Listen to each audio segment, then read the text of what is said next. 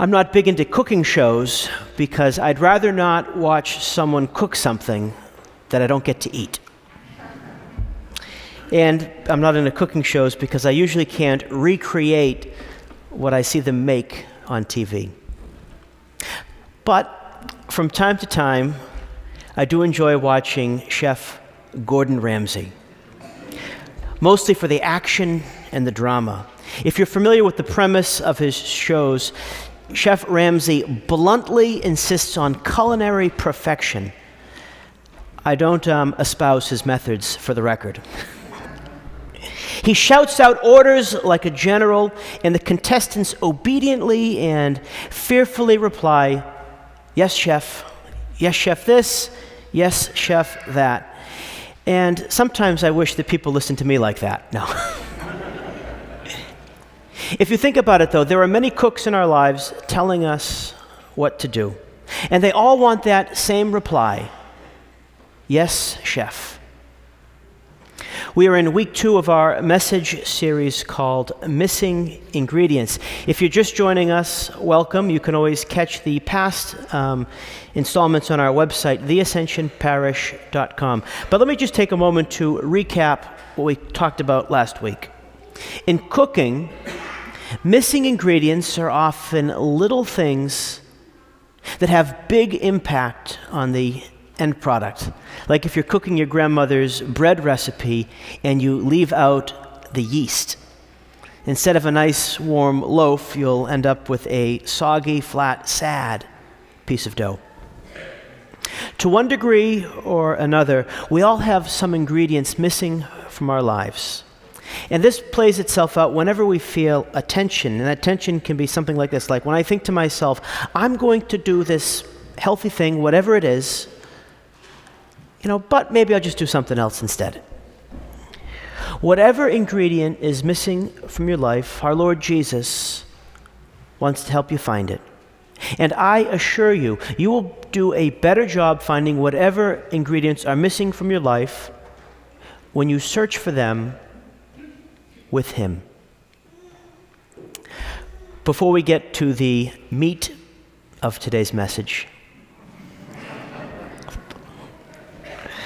I want to invite you to participate in a food drive that the Knights of Columbus are hosting next week. They're collecting non-perishable food items for people for whom food is literally the missing ingredient.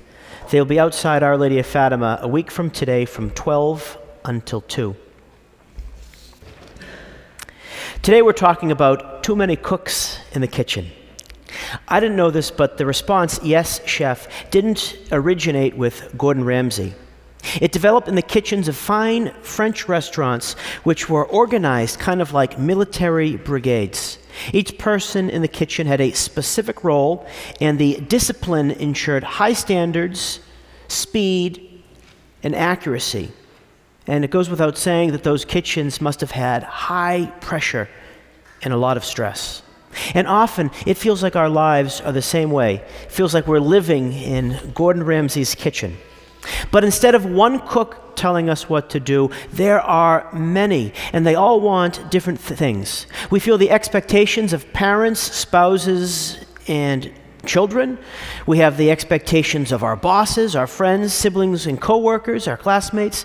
And then there are all of the expectations that our culture puts on top of us. We have to look a certain way, we have to go to a certain college, we have to have 2.4 kids, and so many other things. And then on top of all of that, there are the expectations that we place on ourselves. There really are too many cooks in the kitchen. And with so many voices telling us what to do, how do you decide which cook to say, "Yes, chef," to?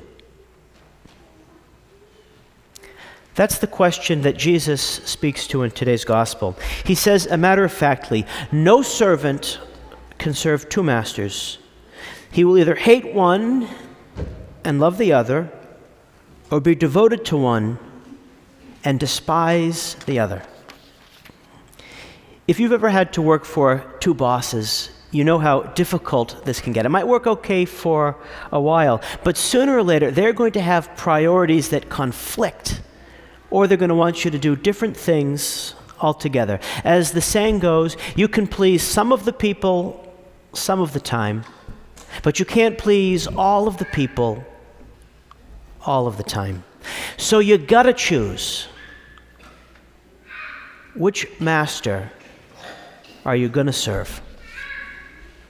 And it can't be a little bit of both, because Jesus says, as Jesus says, you cannot serve both God and mammon.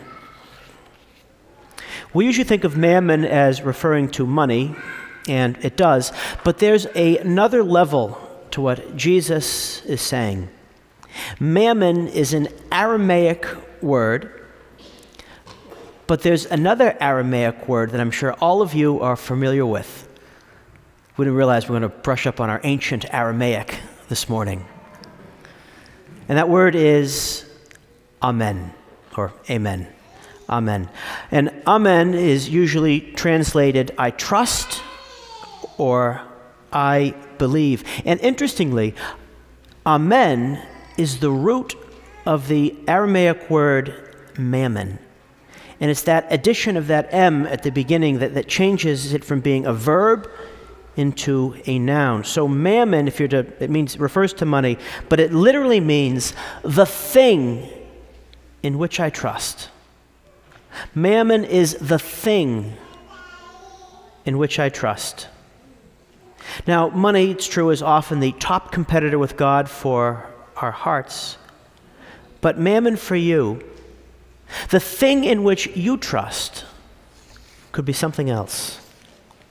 St. Thomas Aquinas says that the 4 typical substitutes for God are wealth, pleasure, power, or honor, or some combination thereof. And in one way or another, all of them want to be mammon for us. They want to become your master. And they will, if you let them. So what is mammon? What is the thing in which you trust for you? Is it having to have the best of everything? Is it always having to be in charge and always get your way? Is it always having to have that extra drink or a gummy just to feel happy? Is it having to be thought of the right way by the right people? You see, the irony is this. When you serve mammon, and again, mammon is that thing in which you trust, you find yourself empty and frustrated. If you think the missing ingredient from your life is more mammon, then all you're going to do is increase the number of masters you serve and the number of expectations you cannot fulfill, and you are going to be drained of your happiness. There is only one master. There's only one master who wants everything for us, but takes nothing from us but our sins. And that is God. God is the master who takes nothing from us, but wants everything for us.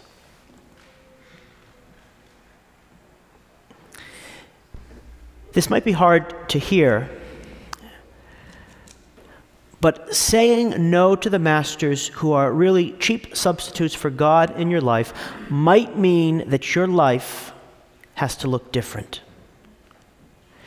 Saying no to the masters in your life who are really cheap substitutes for God might mean that your life has to look different. And that's okay. It's okay to say no to mammon, even if you have to let go of some of the luxuries that mammon can provide.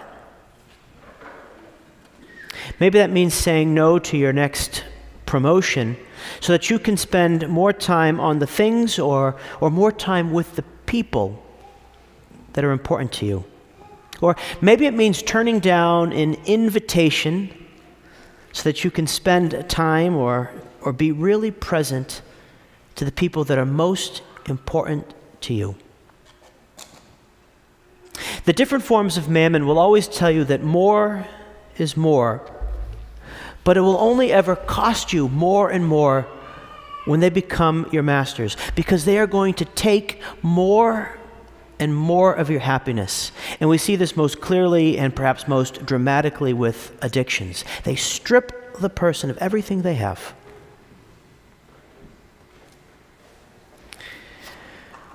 Last week we gave out these cookbooks to help you pray through the series and to perfect the recipe of your life. If you didn't get one, we have some in the back as you leave. But I want you to spend some time, maybe even just 10 minutes with the cookbook this week and consider.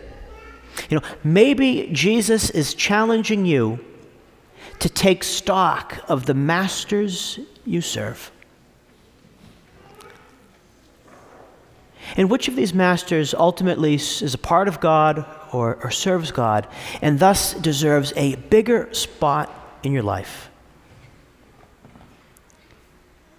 And which of those masters ultimately serve mammon and deserve to be thrown out of your kitchen?